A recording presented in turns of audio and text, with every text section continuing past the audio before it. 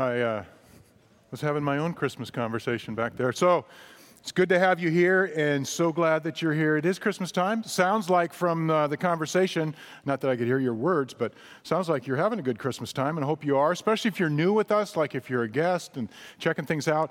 Just hope and pray that you feel welcome here, because you are, and you're not alone. We always have new people here, especially this time of year. A little bit more about that later. But I want to talk, first of all, about a song that really, it's a Christmas song, and sort of the history and how it came about. And the history and how the story of how it came about really relates to what we're going to learn from the Gospel of Mark this morning. And this event, this amazing event, this amazing thing that Jesus did on the shores of the Sea of Galilee. And it's a song that, there's no fence sitters in this song. You either kind of really love it, or you kind of hate it, okay? And maybe you love it, and that's good, and I'm starting to kind of really warm to it now that I know the history. Now I'm starting to look into the words, maybe you have sort of a revulsion to it. Maybe you think of the internet guy trying to hit the high note singing this song, making a funny face. Or maybe like your childhood nightmare is sitting in church at Christmas time, and this lady who thinks she should have been an opera singer, but she really shouldn't have been, is trying to hit the high note, and it's just cringeworthy a moment there. And that just is what it reminds you of. And it's a song we've actually already sung this morning. It's "O Holy Night." And I got to say, our worship team really kind of drew me in, because, it just sounded so good, and the words were, I was able to just kind of focus on what they really mean, and so forth and so on. But it's an interesting song about how it came to be. It used to be called, in the original days, it was called Minuit Chrétiens, which means midnight Christians, which means midnight. The first line of it back in the day, it was a French song composed by French people for one little event in a little tiny town in France. The first line was, "Midnight Christians, tonight is the moment," I'm not getting this exactly right, but tonight is the moment that we celebrate the coming of the man God to earth. So it's a very, very gospel-oriented song, but it's not what you'd expect, because it was first performed in 1847. It was composed and written in that year, because they had refurbished the pipe organ that was hundreds of years old by this time in a little town called Romare in France. And there was this soprano, an authentic operatic soprano woman, Madame Laure, who wanted to, do something to celebrate this at the midnight mass this year, this pipe organ. And so she commissioned the town writer, the poet. He also was the owner of the wine store in town, to write the words. And she also knew a famous songwriter, a composer of that day named Adolphe Adam, who was a famous person who wrote music. And they came together and they wrote the words that are really gospel-oriented. Let me just remind you of the first words of "O Holy Night." It goes like this: "O Holy Night," I'm not going to sing it, I'm not going to hit the high note either. "O Holy Night, the stars are brightly shining. It is the night of the dear Savior's birth. Long lay the world in sin and error pining, till he appeared and its soul felt its worth." High note's not even in there. I should say this about the high note, by the way. This is the time of year when it is your Christian duty, if you're a Christian, to sing as loud as you possibly can to cover up the people that can't hit the high note. So I'm just saying. But what's unique about this song, and what's strange about this song, is those words are just flat out gospel, aren't they? But when this thing hit the streets, this was like, we would call it going viral. People were just gobbling it up, buying the sheet music so they could play it on their own pianos. But then there were other people saying, "This can't be good, this can't be good." And the reason is that Cappeau, the one who wrote the words, was an atheist. He was a Voltairean atheist, rather outspoken and rather well-known in the town as an atheist. And Adolphe Adam, the one who wrote the music, was a Jewish guy. We don't know how devout he was as a Jewish guy, but he didn't believe Jesus was a Messiah. So there was a lot of anti-Semitism in those days. They rejected it for that. They rejected it because this atheist wrote it. How could God use an atheist to write such important music? Blah, blah, And the song, when we sang the song, there was that part about the chains and the slaves are our brothers. This is right in the middle of slavery being struggled with in the West. And in the United States, there was still going on, right? And so people were rejecting these things. People loved it, hated it. They said, no, that's right. These are sins that need to be called out. Well, an atheist called them out. Well, who cares? It was true, and so forth and so on. So it's this back and forth. But what it illustrates is it illustrates that God can do in the darkest of moments, with the darkest of sins, with people that don't even realize what they're doing, God can bring something that's transformative into a culture, into a world, even in those dark ages. And you begin to ask yourself, well, could that possibly happen today? I mean, and let me just caution you about getting into sort of a chronological snobbery that thinks, well, people were different that way. Christianity was stronger. People were more inclined to be in favor of Christianity. Well, how about this? The writer of the music, of the words, the poet that wrote O Holy Night, Cappeau, Placide Cappeau, he was a Voltairean atheist, which means nothing to us, but Voltaire was a famous atheist from the 1700s who helped start the Enlightenment, who would say things like this. Just not too long before he died, he says, of the church, he said, "I've hated priests, I hate priests, and I shall hate them till the end." And he also said something else that's really unfortunate for him. He said, 30 years after I die, Christianity will cease to exist, and they will publish no more Bibles. Well, he died in 1878. 22 years later, or 28 years later, in how is that? Yeah, 28 years. He died in 28 years later in 1899. The Second Great Awakening started, swept through England, swept through Europe, swept through the United States. John Wesley became the sort of the fomenter of that. And his brother started writing worship songs. We call them hymns today, Charles Wesley, that we still sing today. First time anybody had done that, really, by the way. And so there's this thing that just swept the Western world 28 years after Christianity was supposed to be dead, which is another good lesson in life. Never predict what's going to happen after you die. Just bad idea. But here's the thing. In those dark moments, through people that you would least expect, God did something. And that's a small illustration compared to what we're going to see Jesus do today. But it starts to make you think, that's not that different than what we're experiencing. Could it be possible that God could plop something in the middle of our culture, in our world, in our time? Here's the thing. If you look at Christian history, we'll get into this a little bit more at another time in future weeks, but think about this. Every time Christianity has been declared dead, every generation where it seems like Satan is going to win, or the inbreaking of God on earth seems impossible, something happens that is unexplainable unless it is true that God is present in his world. And that has been true since the night in Bethlehem when Jesus was born. Ever since then, that's been true. And you can look at it even in America. If you look at the renewal movements that have happened in America, it's happened over and over and over again. You see, since the early 20th century, we in the West, and especially in America, have gotten sort of infatuated with this idea of progress.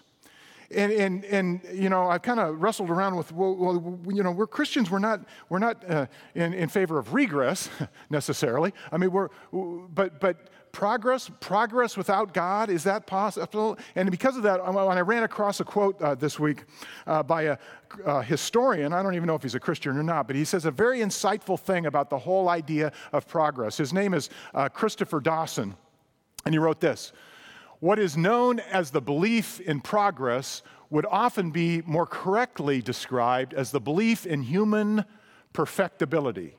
Let me describe human perfectibility. That means that human beings can perfect themselves and lead themselves to utopia all by themselves. That basically human beings are good. That there is no sin in them. That evil doesn't exist. It's just you're uneducated. They're just, you don't really, you're uninformed. You're the victim of bad circumstances. That's not really evil. That's just victimhood. That's what we've come to today. But what's driving that is the idea that somehow human beings can perfect themselves. And what we're going to see today is, no, you can't. But you know what? That doesn't mean that it can't happen. If it is true that the kingdom of God has planted itself on terra firma in this world, and that kingdom there will be no end. Isaiah 9. Look at the story today. If you want to follow along, it's in Mark chapter 5, beginning at verse 1. They went across the lake to the region of the Gerasenes. And when Jesus got out of the boat, a man with an impure spirit came from the tombs and met him. And this man lived, the impure spirit being a demon, by the way, demons. This man lived in the tombs, and no one could bind him anymore, not even with a chain. For he had often been chained hand and foot, but he tore the chains apart and broke the irons on his feet. So the original language is pretty clear. These chains that he was dangling around were on his feet. So it's sort of like, he's running through the tombs like Marley or something. Not Bob Marley, but Jacob Marley, that one. So it was very scary. No one was strong enough to subdue him. Night and day among the tombs and the hills, he would cry out and cut himself with stones. I mean, imagine this. It's just crazy. And as you're imagining this, let me just address the elephant in the room right now, okay? I know it's kind of weird. You've probably never heard a message in church at Christmas time on the demoniac that Jesus healed, right? I mean, it's kind of odd. Why would we be doing this? Well, Mark puts it next. And the Holy Spirit put it next. So blame those guys. I mean, that's really. But really what we're going to see is what we will see is as in all the gospel stories, but especially this one, it illustrates something that's vitally important at Christmas time to remember. It's vitally important to remember through the year, but this is the time of year when we remember it and we come back to it and say, oh yeah, that's right. And that is that Emmanuel, God with us. That God is with us and he's in the most unlikely places. And he can transform the most unlikely people. The people that maybe come to your mind right now, they'll never get it. They'll never be Christians. They'll never darken the door of this or that or the other thing. I mean, that's the thing we have to understand is that God, the message of the gospel is that this is the theme. The theme is that Jesus has, the theme of this text too, number one theme, Jesus has authority over all of nature and the universe, yes, the creative order, but he also has power over the spiritual order and disorder. He has power over all of the spiritual realm. And here's the thing. We're going to focus not so much on that theme, that's the number one theme, but there's a close second in here, and it is this. If it's true that Jesus, by his very presence, has power over the spiritual order and disorder, then what should our reaction be? That's really a secondary focus here. And what is he asking us to do or not do about it? That is a very interesting question. It's a very interesting question, especially in our time, when sometimes things can feel dark. But look at this. The word Gerasenes there is, we see a little later in verse 20, actually. But the place was called the Decapolis. Decapolis being a Greek conflation of two words. One is the deca, which is 10, and polis, which is cities. So there were 10 cities originally.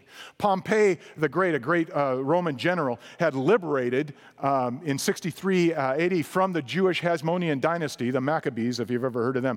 He totally demolished them, and that rulership of the Jewish people in the area, and he cut these cities off from the Jewish rulership, and Rome decided to establish them as perfect Roman cities. So they had poured money, they had poured culture into these cities. So these were perfectly, the best Rome could do in terms of human perfectibility was the Decapolis. And you begin to wonder, why is Jesus going down there? I mean, this is completely pagan territory. It's in the southeast corner. There's this valley, southeast corner. Today you can see the valley on the Sea of Galilee. There's this valley that goes up. That's where these Decapolis things were.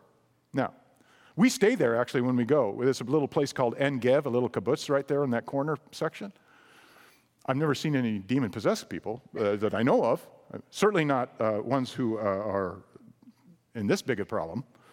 But the question that arises is, why would Jesus go there?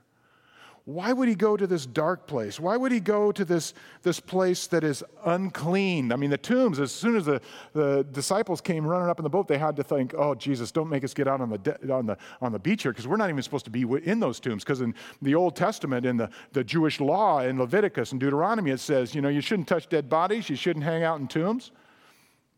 And so forth and so on. So it's definitely one of those darker places that they would have never expect Jesus to go, and yet he kind of led them over to this corner of the Sea of Galilee and lands on the beach. And this guy comes running up to him, and here's what happens. Verse 6, when Jesus saw, or when he, that is the man, the demon-possessed man, saw Jesus from a distance, he ran and fell on his knees in front of him. He shouted at the top of his voice, "What do you want with me, Jesus, Son of the Most High God?" In God's name, so he kind of takes God's name in vain, but on the other hand, he's not worshiping here, he's just trying to call out God's name. "Don't torture me." For Jesus had said to him, "Come out of this man, you impure spirit." And then Jesus asked him, "What is your name?" "My name is Legion," he replied, "and we are many." And he begged Jesus again, not to send him out of the area. Now, what's interesting here, and we have to be careful with this and hold this loosely, because we don't want to build an entire doctrine, an entire way of thinking on this one thing, because the Bible doesn't do that. But it does seem to indicate here that these demons were attached to the region. They didn't want to be sent out of the area. Why? Well, they'd had free reign, and all of a sudden Jesus had to show up. But there is some sense that a demon is tied to areas, and that where people reject the true God, then demons show up, and they kind of hide under the radar. Nobody wanted to deal with this guy. He was trouble, and so they just left him in the tombs and stayed away from the tombs and so forth and so on.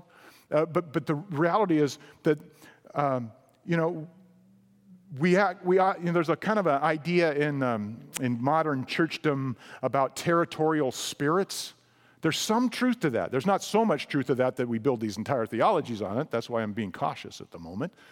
But there is some truth to that, according to this. I mean, they didn't want to be sent out of the area because they would lose, their spot. They'd lose their help. But what this really is saying is this area was a pre-modern society that was full of the culture of the day that wasn't that different from postmodern society that we live in today, that has rejected God. And yes, Satan, as long as he can fly under the radar, he's going to have some activity in there. Whether it be LA or Decapolis or New York or PDX, it also means that those places that get darker and darker are the places that have the most potential for Jesus to show up and shine the light, and it'll go faster and quicker than anywhere else. What about that? That seems to be the way renewal happens. That seems to be the way lives are changed. They weren't expecting it, and they're changed. God reached out and popped in and said, showed them himself, and they changed. It's sort of like what my friend Jack Serra, the president of Bethlehem Bible College, told me one time. Because I asked him about this, because I'd heard that he had said this in some talk. He said, we go up to the Muslim areas in Palestine, in the Palestinian areas, and we bring food to them pretending that that's all we're doing, because we can't proselytize them, because it's against the law in the Palestinian territories to proselytize Muslims. But he says, I have people coming up to me all the time saying, "Hey, I'm a Christian. And he said, ask them, how did you have this out? Well, Jesus just appeared to me at night or in a vision, and so I started reading the Bible, and I'm a Christian now, but I can't be too loud. I mean, that's the kind of thing you begin to see in the darkest, most difficult places, and it starts to challenge us. I mean, the further we get in the story, the more you realize this is darker than I thought. Because I'm imagining the disciples coming up in the boat to this beach. Like, "John, did you see that flash in the tombs?" What? "That guy, there's somebody, oh, here he comes." And this big guy that nobody can control, strong man, running at him. I mean, man, that'd be freaky, right? Just be craziness. And Jesus says, "What's your name?" And all of a sudden we discover why he's so strong. He says, "My name is Legion." Legion? Yeah. Well, that means like thousands. A Roman legion was 6,000. This guy probably didn't have 6,000 demons with him. We'll see it's more probably like 2,000 in a minute. There's a good reason for saying that. But this just means he had thousands of demons associated with him. He had thousands of these entities just torturing him. And it was the darkest of the dark. And what's interesting is, Jesus just doesn't shy away from this. It doesn't freak him out at all. Disciples, I'm sure, were behind him. I would be. But look what happens next. Verse 11, a large herd of pigs was feeding on the nearby hillside, and the demons begged Jesus. Notice the word begged. You're going to see it many times again. Begged Jesus, send us among the pigs to allow us to go into them.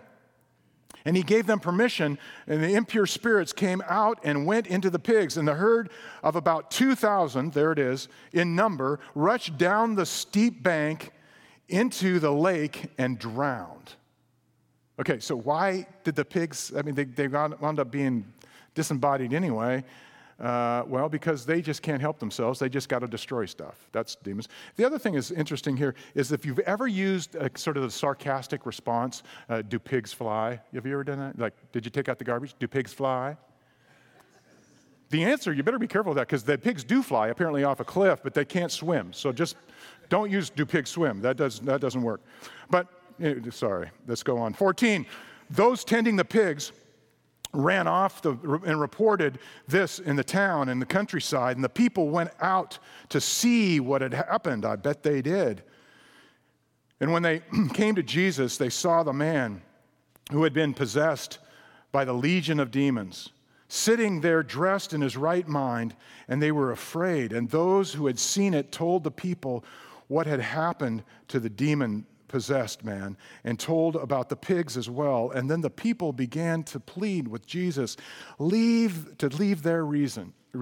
So they began to beg, that's the same word, beg the people to leave their region, or begged Jesus to leave their region. So, the reaction is like, oh man, this is too, don't know what this is, but I'm pretty sure it's messing with the status quo. Please go.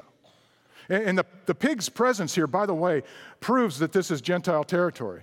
Like in Isaiah 65, because of those laws in Leviticus and Deuteronomy, it says that when the people of Israel who had begun to worship idols and reject Yahweh God and so forth, in Isaiah 65 it says, when you do that, it's like you're sitting in the tombs eating pork, right? And again, to this day, Muslims and Jews do not eat pork. And you're considered unclean sitting in those tombs and so forth and so on. And the reality is that Jesus isn't balking at this at all, as dark and as unclean as it is.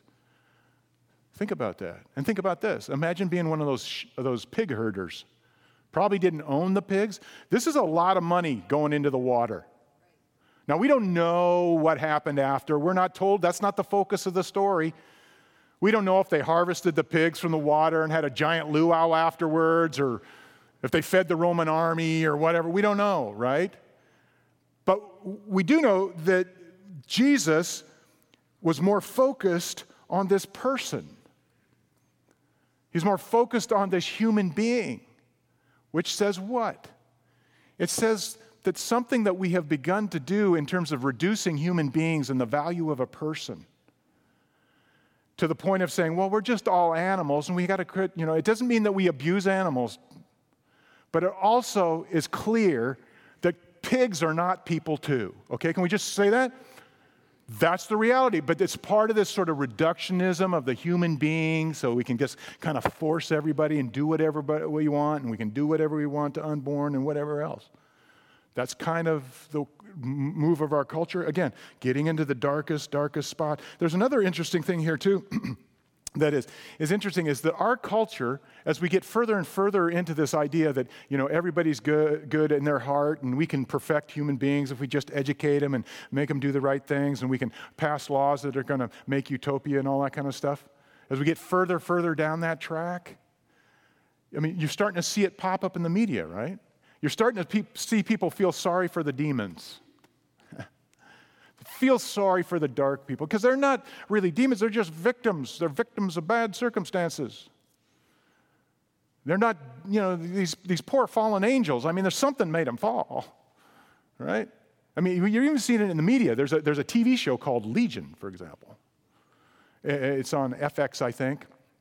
Never seen it. Just seen the preview of it. So I knew kind of what I was talking about. It's a Marvel comic book character who is in is a mental institution because he's hearing voices. And it's not, please understand, it's clear in the scriptures that every person who has psychological disorders is not inhabited with the demons, okay? Just to be clear, there's a lot of struggle and torment in terms of the mind, but that's not what this is saying. But in this story, this guy meets somebody who starts to say, maybe you should listen to the voices, and he starts listening to the voices and goes, hey, the voices are a part of my superpower, and he takes on the name Legion. Why? Because these voices, these demons apparently, are his superpower. That's in our culture, and it's being spoken in our culture.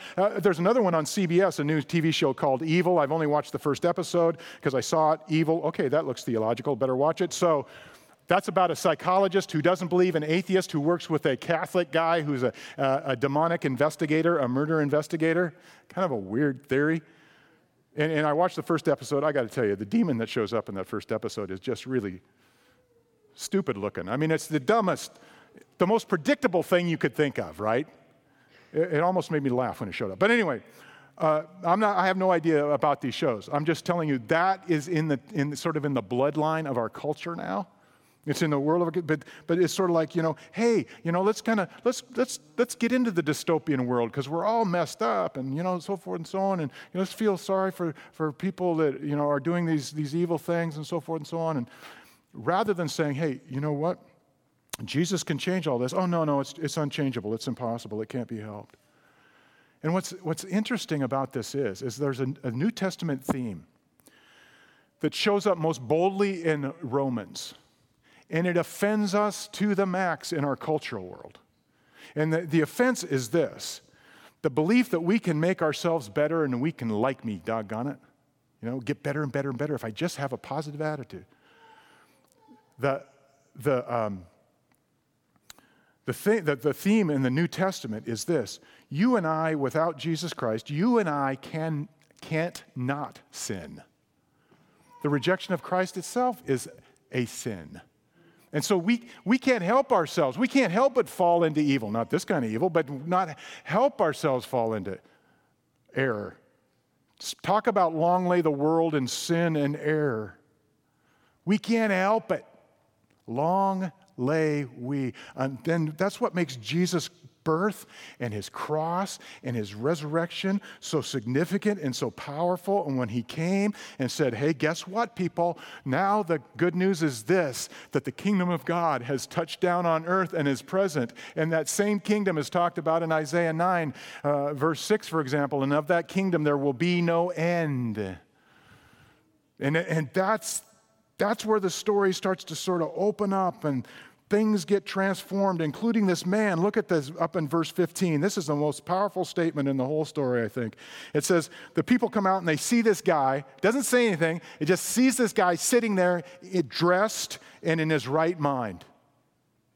Dressed and in his right mind. It's a complete picture of a transformation. A transformation of somebody who couldn't help himself really. Was controlled. Seemed impossible. Everybody just said, oh yeah, he'll never get fixed. Just shove him out there. Get him away. And send him over there. I'm never going to, can't engage that guy. I mean, he's breaking chains and running after people and scaring people and doing all kinds of stuff. And so that the person they had swept under the rug, Jesus goes right for him. And it's that person whom they see transformed. So it's an example of what the life change Jesus brings.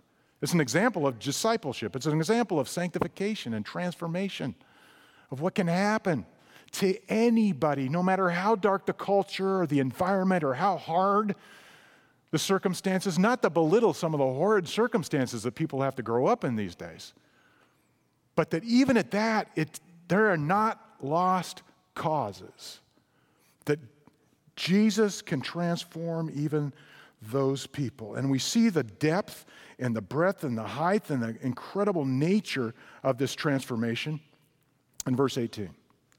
As Jesus was getting into the boat, that is to leave apparently, the man who had been demon-possessed begged to go with him. And Jesus did not let him, but said, "Go home to your own people and tell them how much the Lord has done for you and how he has had mercy on you."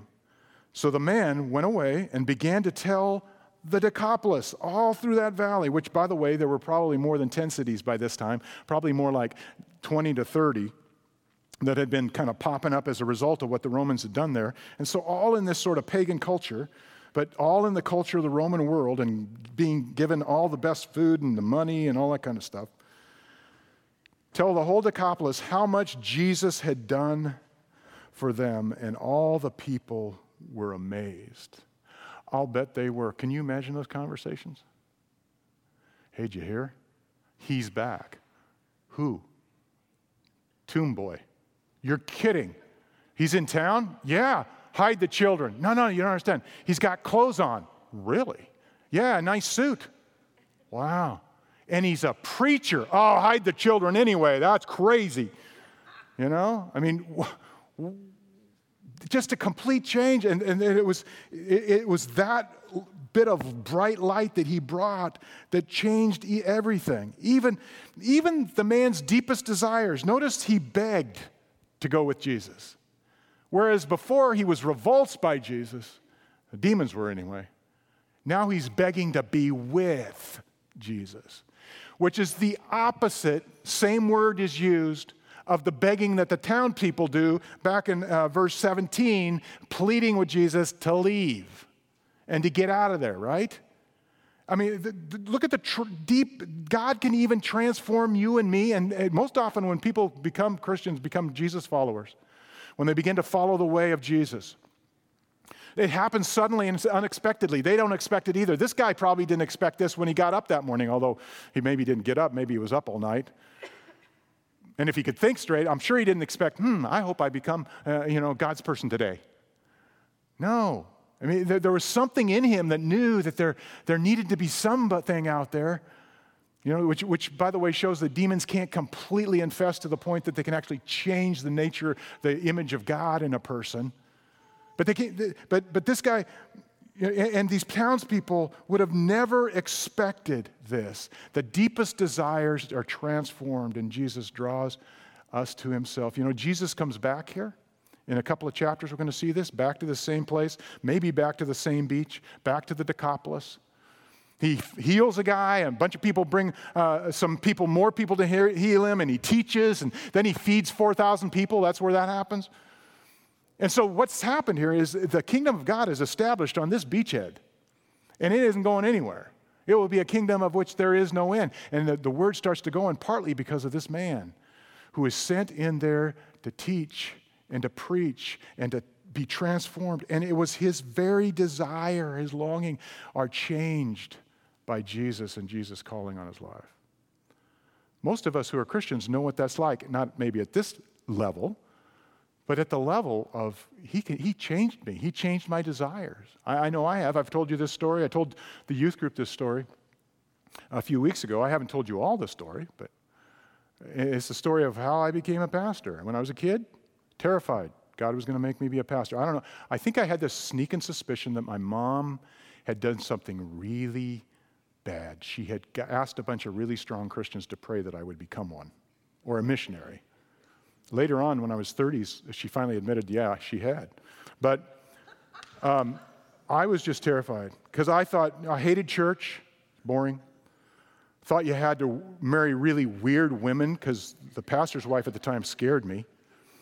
And so I go to Bible camp in 7th grade, and a bunch of the guys, I find out they're all scared. They're going to be pastors too. And our counselor's a pastor, so at quiet time, when we really don't want to be quiet, we asked, what's it like being a pastor, and how did you become one? And how can I not become one?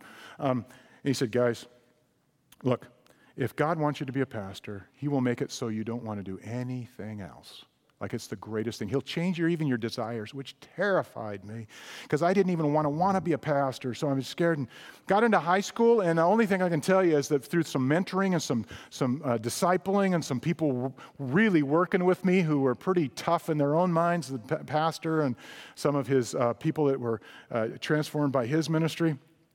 As a result, I was what the Puritans called soundly converted. Finally got to the point where, okay, I'm all in. All of me, regardless of what you want, including my desires, but let's just not talk about the pastor thing. Then I met this woman who was amazing. I thought, oh, she's gorgeous, she's amazing. And I found out somehow, I can't remember how, that she had prayed all her life, since she was a little girl, that she would be able to marry a pastor. And it's because her dad was a pastor, and he's such a good guy. I mean, he's such a great father and a great it was just, she'd had a great experience. And so I thought, well, that counts me out. Darn. So I kind of let that go for a few years. Then in college and in high school and in college, God made the transformation complete. I got to start preaching and teaching, and I didn't really like getting up in front of people talking, believe it or not. Not even for 30 minutes, let alone whatever we're doing right now. But the thing is, and he's like, oh, no. But all of a sudden, people really responded. Man, it's like, whoa. Because one day the pastor was like sick, and they needed somebody to say, hey, Dwayne, you get up there. Okay. It went pretty well. And I suddenly realized, you know what? If God can use me like that, I think I better reassess my attitude. And then I was in good shape, so I did go out and start going out with her, and we did get married. So it worked out great. But the reality is that God can transform even silly desires like that. If he can do that, certainly he can change and transform even the deepest desires and our deepest fears that have some bite to them, that really are from the dark side. Exactly like this guy. And since that's true, could it be true that the presence of Jesus in our world today is doing stuff to transform people right now, all around us, all around our society, all around your life, just the same way? And they're not even expecting it, and neither you or I. Listen to this. Here's the thought. I tell you that story about me, not to talk about me and not to tell you that if you follow Jesus, he's going to trick you into doing what you don't want. That's not the point. The point is this. You've never gone, you're not, never too far gone for Jesus to want you or be able to make you new. And here's an even more profound thought for this week. Neither is anyone you come in contact with this week. At the store, in your home, at your job, at school, nobody that comes into your sphere and into your life is beyond that, just like neither are you. That God can transform it, change you, make us new. Doesn't mean everything gets yippy-skippy, please understand. That's not the point. But the dark stuff, the tough stuff, is put in a whole new perspective. It's put down the line in terms of what's really, important. What you begin to do is you start looking for those wondrous things God does in spite of the darkness, or even with the darkness, or even through the darkness. That's the reality of it all. You see, it's just back to like that song. There's no fence sitting. And Jesus just says, look, I'm either going to transform you or I'm not. You're either open to it or you're not. I am in a place, Jesus would say, where I can use an atheist and a Jewish person who doesn't even believe in me to write a song that would transform many, many thousands of lives, and you're still singing it in church today. I am the one who can take a demoniac who's demon-possessed with thousands of demons and transform him into a preacher. I mean, that's what he said. So there's really no here or there. There's really no fence sitting on that. It's a theme that's in the New Testament all over the place. John the Apostle, who was in the boat when the demoniac came running up to him, by the way, the man formerly known as Legion. And John puts this truth of this dichotomy of, you're for me or against me. There's no fence sitting. But look at what's possible right in the front of his sort of cosmic rendition of what the incarnation of Jesus was about, how it happened, and what it means. Look at verse 9 read for you verse 9 of chapter 1 of the book of John, the Gospel of John. The true light that gives light to everyone was coming into the world. He was in the world, and though the world was made through him, the world did not recognize him. He came into that which was his own, but his own did not receive him. Sort of like the people who think, well, it could never happen here. It could never happen now. It couldn't happen in this society. He couldn't show up at this point or that beach or in this moment or with that person or in this cultural age. So they reject him. But there's another side of it, verse 12. Yet all who did receive him, to those who believed in his name, he gave the right to become the children of God. That's profound, man. That's transformative. That's more about the response that you and I have to Jesus on this whole stuff than, I haven't seen any demons lately, but I'm sure glad Jesus is authoritative over them. That changes everything. It changes the whole perspective, really, doesn't it? Kind of on life, on the culture, on this world, and this Christmas, and your life and my life, and whatever the circumstances are of those lives. It changes everything. In fact, we see this same thing that no one is too far gone in the life of Mary. This kind of unexpected nature of Jesus showing up. When the angel came to Mary to tell her that she was going to have the Son of God, be the mother of the Son of God, look what happens, beginning at verse 26 of Luke chapter 1. In the 6th month of Elizabeth's pregnancy, God sent the angel Gabriel to Nazareth, which was a nowhere town. Nothing good came out of Nazareth, by the way. Or at least people didn't think so. A town in Galilee, to a virgin pledged to be married to a man named Joseph, a descendant of David. The virgin's name was Mary. And the angel went to her and said, "Greetings, you who are highly favored. The Lord is with you." Mary was greatly troubled at his words and wondered what kind of greeting this might be. And the angel said to her, "Do not be afraid, Mary. You have found favor with God. You will conceive and give birth to a son, and you will call him Jesus. He will be great and will be called the Son of God, Son of the Most High. The Lord God will give him the throne of his father David, and he will reign over Jacob's descendants forever. His kingdom will never end." To which, it's not on the screen, but Mary says next, "How will this be? Because I'm a virgin." Which she didn't say it, but I would have said it. That's highly unlikely, right? The most unlikely, impossible. No, it couldn't happen. Certainly not in Nazareth, and not to her. Might be a nice girl, but, right? There's sort of getting at the bottom of this, there's this play that was actually broadcast over the BBC not that long ago, during World War II, a Christian play. It's called A Man Born to Be King. And I try to read it every Christmas time. I'm only about 2 scenes into it this time, so I got a lot to do in the next week and a half. But this play was written by Dorothy Sayers, who was and is a famous playwright and mystery novel writer, but also a deep Christian thinker and scholar in her own right, an amazing woman. She was asked by the BBC to write this play about the life of Jesus, and they broadcast it to the whole British nation. It's just mind-boggling.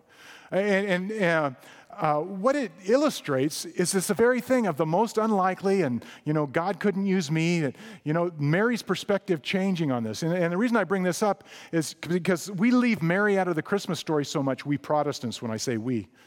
And for good reason, because there's been a lot of bad theology around Mary. And so we don't want to get involved in it. But then it's a bad reason to leave her out, because there's so much here. Listen to what she says. I want you to hear her dialogue with one of the wise men.